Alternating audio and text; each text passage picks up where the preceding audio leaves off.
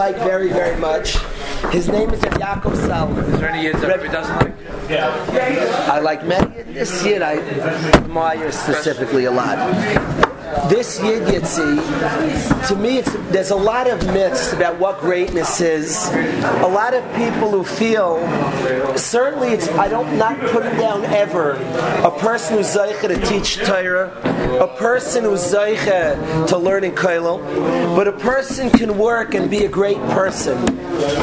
And it's dangerous when we pretend not that way, because people go off to work and they have a feeling of failure. This is a Yid who's a psychologist, who spends his time helping Yid, and he's working, but is a Yid who's tremendously serious about Avodas Hashem.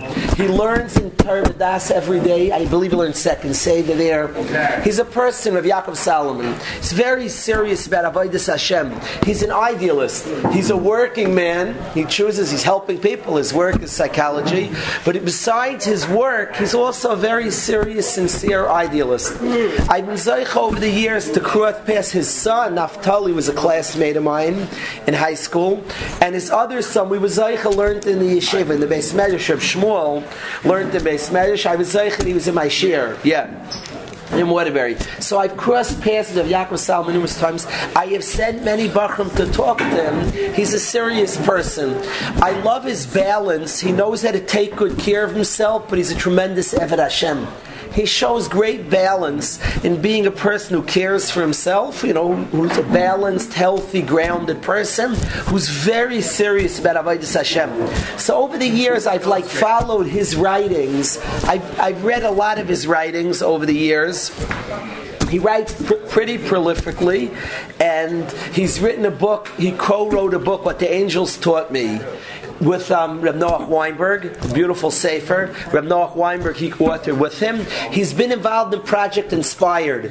Anybody's seen their videos and their stuff, he's been involved with them. So he's a big guy in Project Inspired. As a matter of fact, Aryeh Barnett in the yeshiva's father has worked with Rav Yaakov Salman on many projects. Do they get good speakers? So he Rav Yaakov Salman, you met him Rav Ezi at all? No, you sent me the light. You don't remember Shmuel Solomon? I'm trying to remember. I remember Yaakov. His son was in Yeshiva Maish. He's an extremely impressive person, Rav Yaakov Salomon. Very serious Eved Hashem, an impressive man in the Beis Medrash. Years ago when I overlanded myself in the Beis Medrash, he was there, wonderful person. The Kitzur Advarim is, there are two essays I want to read to you. The second one specifically, which speaks to me a lot about him, and there's two essays. He wrote many books, quite a few books. I've read many. I don't want to say all of them. I'm not sure if that's true. I've read his works. He wrote a book that I read many years ago. I even got it from him. I don't remember. But I read it many years ago. This one I didn't get from him. He gave me the one from Noach Weinberg. But I read this book years ago. There's two essays I want to read to you. One is about Shabbos, that I want to read to you, an essay about Shabbos that I find intelligent, that I want to read to you, and a second essay that's more what I want to read to you. But let me start with the first one. So if you please bear with me, we're going to do a little reading together today. Apologize before. And it came to pass. Stay with me. Good call. And it came to pass, when the 6 days of creation had been completed, that God bestowed upon the world a gift of mammoth proportion. Today I will rest, he said, but you are not tired. You cannot tire. You never will tire. This is true, he said, but I do not rest because I'm fatigued. I rest because I want my children to rest. You see, I teach by example. That is the best way. It will all become clear. And so it was that a day of rest was formed, and its message transmitted for eternity. God, who didn't need a rest, rested. I don't understand it. I don't understand, said this newest of days. So much was accomplished on each of the other 6 days. Light, water, vegetation, galaxies, the animal kingdom, humanity. What will be created today? Nothing, answered God. A creation of nothing? What a letdown. I thought the climax, Shabbos, me, is supposed to be the most important part of the story. Oh, you will be. Rest assured, pun intended, you will be. But the other days appear to be far more significant than me. Things are not always what they appear to be. Just ask the moon. Not only will the other days be less important than you are, in my language, they will not even have their own names. You will be named Shabbos, which means rest. They will be called Yom Rishon l'Shabbos, Yom Sheni l'Shabbos, meaning the first day leading to Shabbos, the second day leading to Shabbos. You will become the focal point of the whole week. Okay, I do trust you, but tell me, what will people be asked to do on my day? Nothing. Again, nothing. No commandments, no instructions, no demands or expectations. Not really. The Jews will be asked to sanctify you, perhaps on some Concord grape wine, or maybe a Zinfandel, but that's really the extent of it. The Chiyav Aseh, the active mitzvah on Shabbos, is Kiddush. Doesn't sound very festive or memorable. How about a lulav or a shofar, at least some hamantashen or something? No symbol, no ornaments, just rest, said God. Don't get me wrong, pleaded Shabbos. It's not like I don't want to serve you, but I'm finding it hard to define my true identity, especially when there is not much to do. Can you give me a hint? Fascinating. Well, let me put it to you this way. The world down there is not an easy place to live. So many distractions, so much to overcome, work, toil, and trouble. While all these terrestrial amusements are taking place, I am constantly trying to inject some tidbits of holiness to everyone's life. Not an easy task. So the way it works is that during the entire week, when everyone is working and engaged in earthly pursuits, they have to actively pursue this heavenly spirituality in order to get connected. But on your day, on Shabbos, the holiness descends easily and directly. The Jews can gain access to it by doing absolutely nothing at all. It's just there for the taking. Their only job is to not get in the way. I think I get it, said the Shabbos. It's kind of like tuning into a radio station. If you're not exactly on the number, the reception is unclear. But as soon as you land right on target, all the static goes away. Well, the radio hasn't exactly been created or invented yet. But yes, this is what it's like. But there must be some instructions to help people avoid getting in the way so they can be in position to connect with the holy things. I'm getting to that, offer God. While there's very little to do for them, there's very little for them to do. There are a whole host of things not to do. Aha, explained the Shabbos. Instructions for avoiding the static. Exactly. Like what? Well, prohibitions like making a fire, seeding, sowing, baking, or creating a website. A website, what is that? Oh, never mind. The important concept to understand is that any work that is involved in creation of any kind is forbidden to engage in on the Shabbos. Because they need to stop creating on the Shabbos, just like you stopped creating after 6 days. Then they can feel almost godly. Exactly. Again, one question asked the Shabbos. Sure, if there's nothing they are required to do and so many things they cannot do, how will they find anything to do? What? Truthfully, many will while away the time pretty much like they do the rest of the week in a permissible yet unproductive way. They'll eat too much, drink too much, sleep too much, gab too much, and end up feeling bloated, yet empty and unfulfilled. But those who recognize the incredible potential of a day, which is totally devoid of occupational distraction and mundane pursuits, will absolutely fall in love with you. Shabbos was touched and invigorated.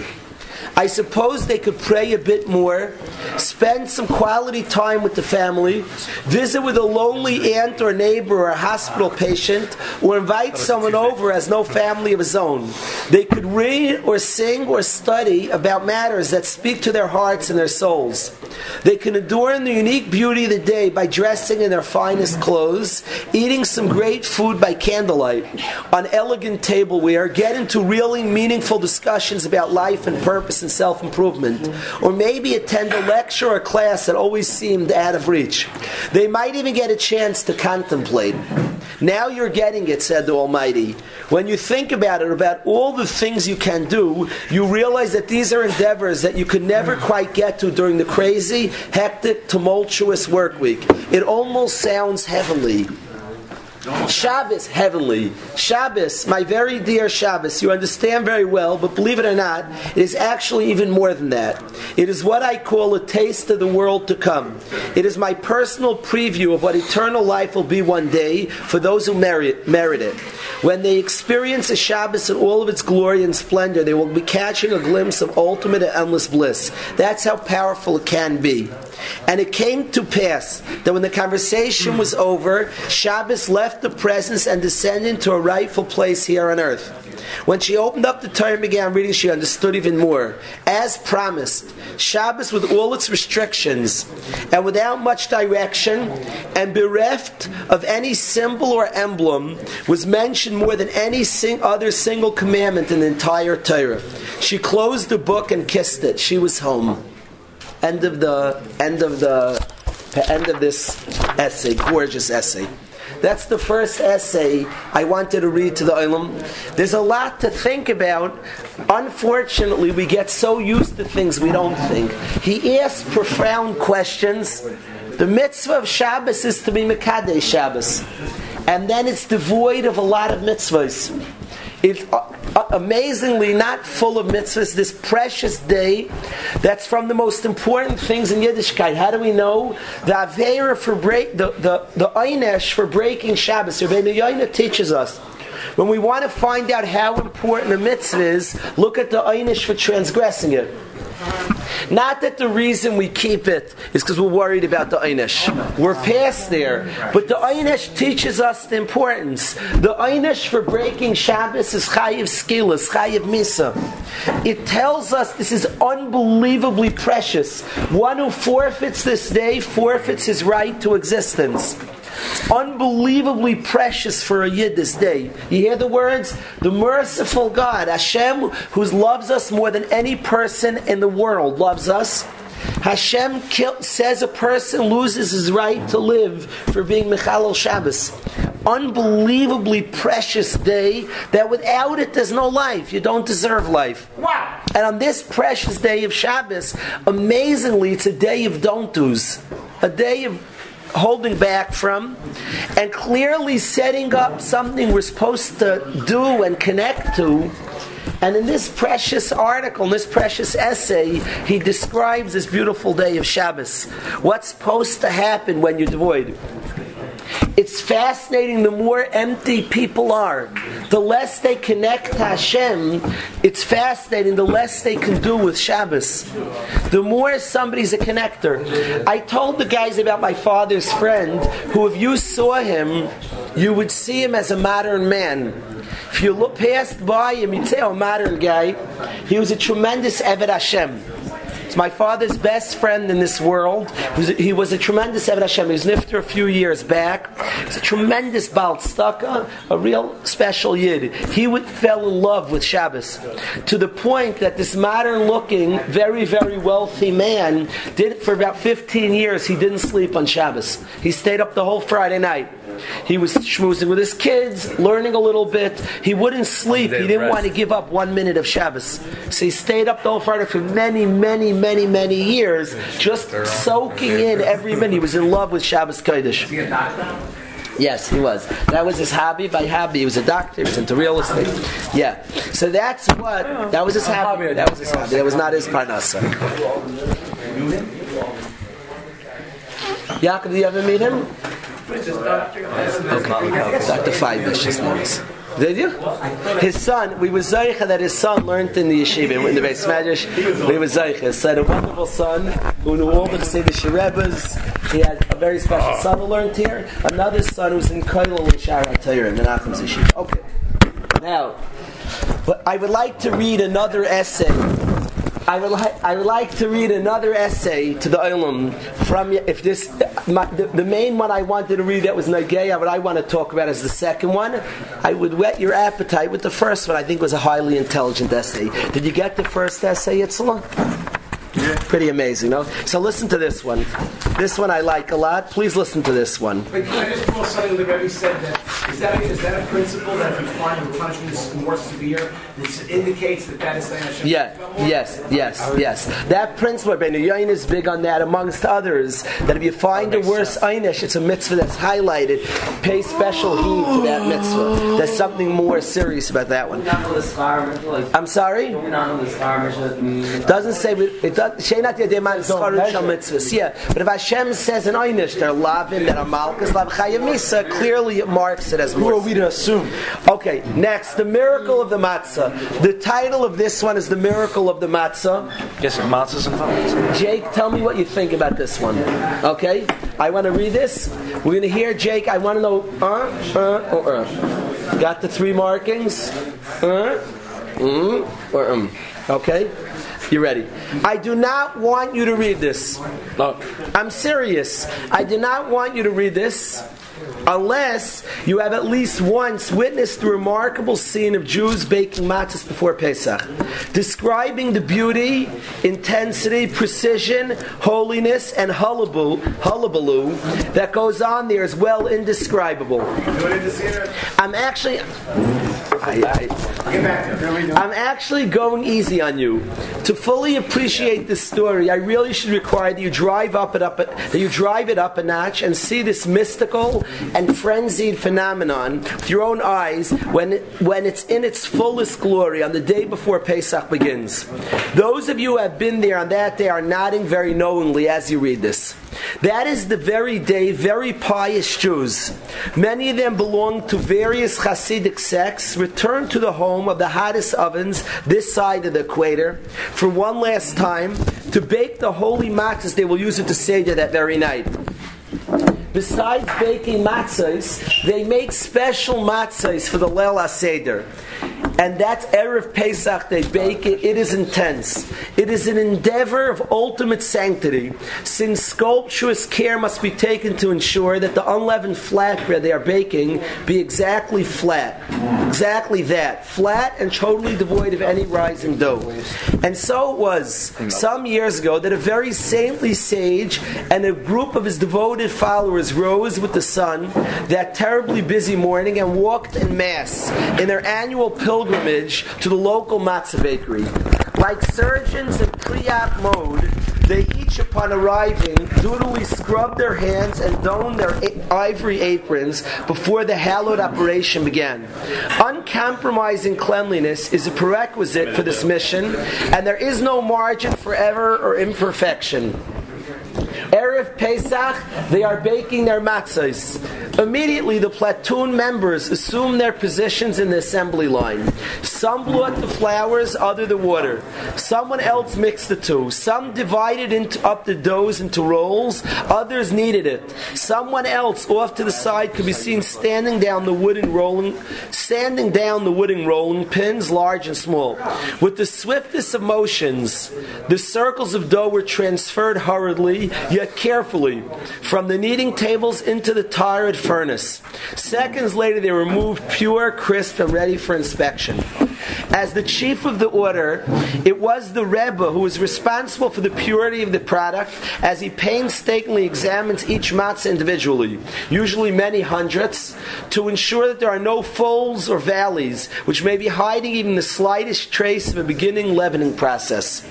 It may seem compulsive or even preposterous to the untrained or unsophisticated eye, but I can assure you it is very serious business.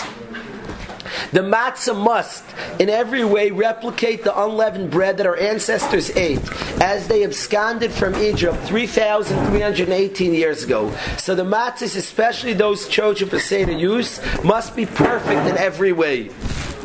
Like sunflower shells in the mouth of an adolescent Sabra, the blazing chambers spit out those matzahs one by one in rapid fire that day. Immediately they were loaded into wooden rolling carts and delivered to the Rabbi. A small band of eager devotees quickly surrounded their headman to to feel the holy selection process.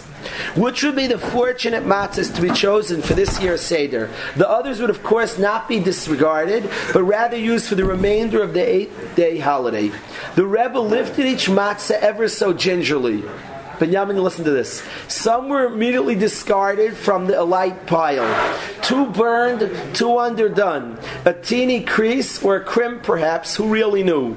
The buzzing began. The Rebbe held one matzah for seemed like a full minute, nurturing it, holding it up to the light, and then gently placing it on the side all by itself. Yes, this one would be taken into consideration. Soon after, another matzah was set apart from its associates and joined the pile of the chosen ones. Later, another was selected, and then another and another, until many more than the necessary 3 now lay among those branded exceptional. It is here that the annual drama really begins.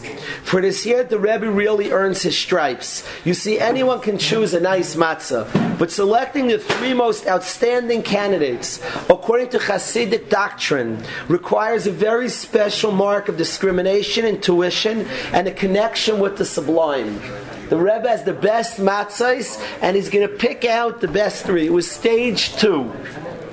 In the selection process that particular morning, as the Rebbe shut out the world around him to help attain a level of ultimate concentration, he seemed in some strange way to actually be reading the matzahs, turning them, twisting them, studying, scrutinizing, almost listening to them.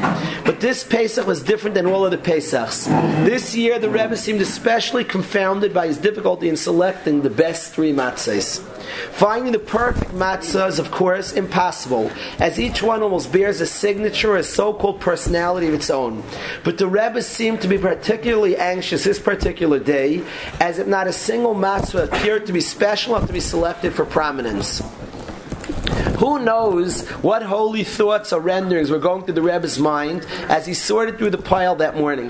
Who can imagine the sacred meditations and silent prayers the Rebbe invoked while sifting his way through the matzahs of special merit? Meanwhile, the Rebbe was not the only one choosing Seder matzah that morning. Many of the entourage who had gathered to assist the Rebbe in his hallowed task also took the opportunity to bake, choose matzahs their own Seder's use. They lacked the luxury of having hundreds of matzahs to choose from, and couldn't possibly know the secrets the Rebbe knew, of which matzahs truly merited selection. But they did their very best. Judaism embraces the full kaleidoscope of membership, from the holiest of Rebbes to the most unsophisticated simpleton, with equal regard. But few are able to approach the extraordinary wisdom and lofty understanding that allows the Rebbes of the world to comprehend the fullest dimensions of matters such as these. And so there, off in a corner stood Chaim, simple, uncomplicated Chaim, who never distinguished himself in the study halls, never really shone above his peers in any particular category of life, just kind of blended in with everyone around him. Chaim, primarily a spectator of life, and he played the role well. Today was no exception. He watched the Rebbe and marveled. How can one man immerse himself so deeply in the performance of a commandment, he wondered. From where did the Rebbe's perseverance, dedication, and unyielding determination emanate? Oh, what I wouldn't give to have one of the Rebbe's matzahs. But Chaim was not one to rely on miracles. Fantasy is nice, but having one of the Rebbe's matzahs was approaching the absurd, and he knew it. So Chaim did the only thing he possibly could have done. He turned to Hashem, closed his eyes, and prayed. Almighty God, you know how badly I want to fulfill your will. What I do know about cracks and crevices, hills and valleys, or the personality of a matzah. My only hope is that the matzahs that I will use at the Holy Seder will be the very best ones I could possibly have. Amen.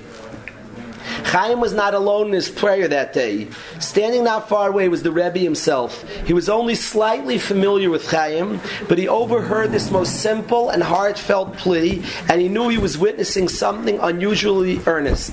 This time it was the Rebbe who marveled. He had just completed selecting his 3 matzahs, hoping that after all the work he had chosen well. But the Rebbe wasn't finished. He picked up these specially selected matzahs and cradled them in his soft hands. He then turned and walked directly in Chaim's direction.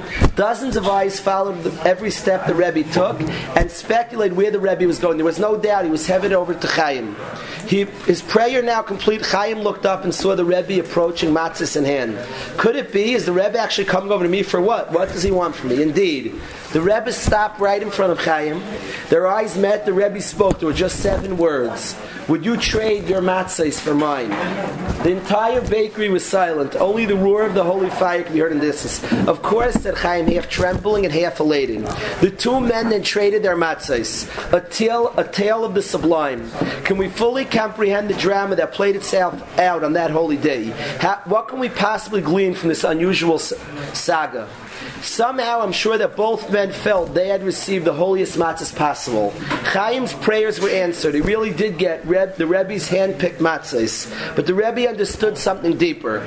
No matter how much time and effort he put into bake and choose his own matzahs, they cannot compare to the matzahs baked by a Jew who knew a simple prayer and uttered it with ultimate sincerity. And after all, isn't that what Pesach is really all about? That is this amazing essay about the sincere simplicity of doing what's right and true. I wanted to read this essay. This week we were talking about a girl, Dvorah Steuben, who in our mishpacha we suffered a loss, Nas and sister. We spoke about a person sincere and true, and the greatness of a Yid being ernst. A sincere tefillah from the heart, a sincere life that's lived true to oneself. I thought this story in a beautiful way brings out, certainly it doesn't mock at all the greatness of a Rebbe with complicated cheshbainis and deep thoughts. But it also sings special praises to the simplicity of a Yid who in the most sincere ways is connected to Hashem. I picture the shofar blow, and there are 2 types of people blowing the shofar. Certainly a person's fortunate if they know all the Kabbalistic machshavos that a person can have, and those are powerful, never to be mocked. There are a lot of kavanos a person have. It says either the blow or the shofar should have these kavanos, or the makri, the one who's calling out, Kiyah, Shvarim, Trua, could have these thoughts. A lot of different thoughts that it's chashuv to have. But there's certainly something called davening with kavanos, different Shem Hashem with different kavanos, different times, and there are people who know these kavanos. They've learned the Arizal Shara kavanos and other svarim that give a person the knowledge of what to have in mind by different times Hashem's name is uttered. But I also want to highlight that all those things are never to be mocked. But what's also amazingly powerful, perhaps on part of that, is the simple Yid who has in mind the simple thoughts, the sincere thoughts. The Chaims of the world, who was not crazy sophisticated to know all the kavanos, but asked Hashem in a real prayer, please make sure my matzahs are kosher and good. Something beautiful about that prayer, and the Rebbe who switches his matzahs for the prayer of the simple Yid. So I wanted to read that beautiful essay. To me, in thinking about Dvorah and repeating over the things we heard about her, there's tremendous to value. We speak a lot about in yeshiva about valuing every person. Never look past somebody. Never look past the sincerity of a person. There are people many look past. And I think Dvorah Steuben's life will teach us different things. But one of the things, don't look past somebody who might have all different challenges, emotional. She didn't, but if somebody has intellectual challenges, whatever challenges a person may have, that's from Hashem.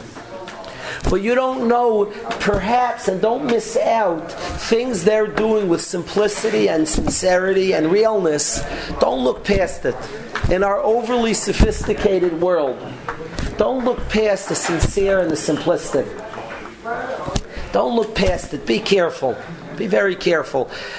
I think I'm only giving an example. I don't want to use examples from my own family. We all have examples like it, but our families are what we know.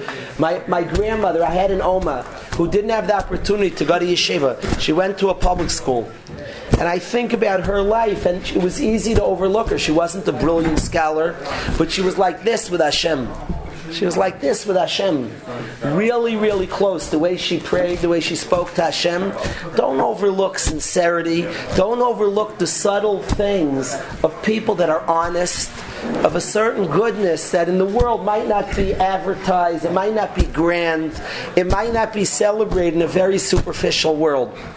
I think like Dvorah Steuben, this idea is something that should resonate in our yeshiva. Certainly we have iluyim and brilliant guys and guys doing amazing stuff, don't overlook anybody. Don't overlook anybody, and don't overlook anybody's yichaylas. Don't overlook every person has a tremendous place and a tremendous need for them. I've told the guys the story. It's not a simplistic thing she did, but it was from a more simple person.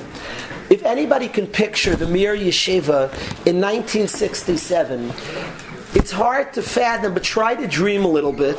The war against the Arabs, the mamish on the front lines of the Mir Yeshiva, the war by Kalish, people who were there, I've heard from people who were there describe it, there were shots firing everywhere. The Kalish was the front line, right a 5-minute walk from the Mir. Is that an accurate 5 minutes? Not an exaggeration. The Kalish 6 minutes. It's right there. 5 minutes, less than 5 minutes. It's right there. Kalish behind the Mir, in the Shchun, in the neighborhood of Beis Yisrael. And the Mir was mamish front lines to the point that the top of the Mir Yeshiva was taken off. The top of the building was taken off by a bomb. And the whole Mir Yeshiva is in the bomb shelter. Now, their life is precarious. It's hanging by a thread. If the Arabs push the line past the Mir Yeshiva, about 5-minute walk, if the front line gets moved over, every Jew, Pashtus, in its wake is killed. So if the line moves over, you can't walk out of the yeshiva, you'll be shot by bullets or bombs. You're in the bomb shelter and just praying for your life. If the front line moves over 5 minutes, if the Arabs push it 5 minutes in, the likelihood the entire Mir Yeshiva is dead. Shem Yerachim. And the fight is going on, and in the bomb shelter, the Mir Yeshiva is learning and davening 24 hours. They had shifts.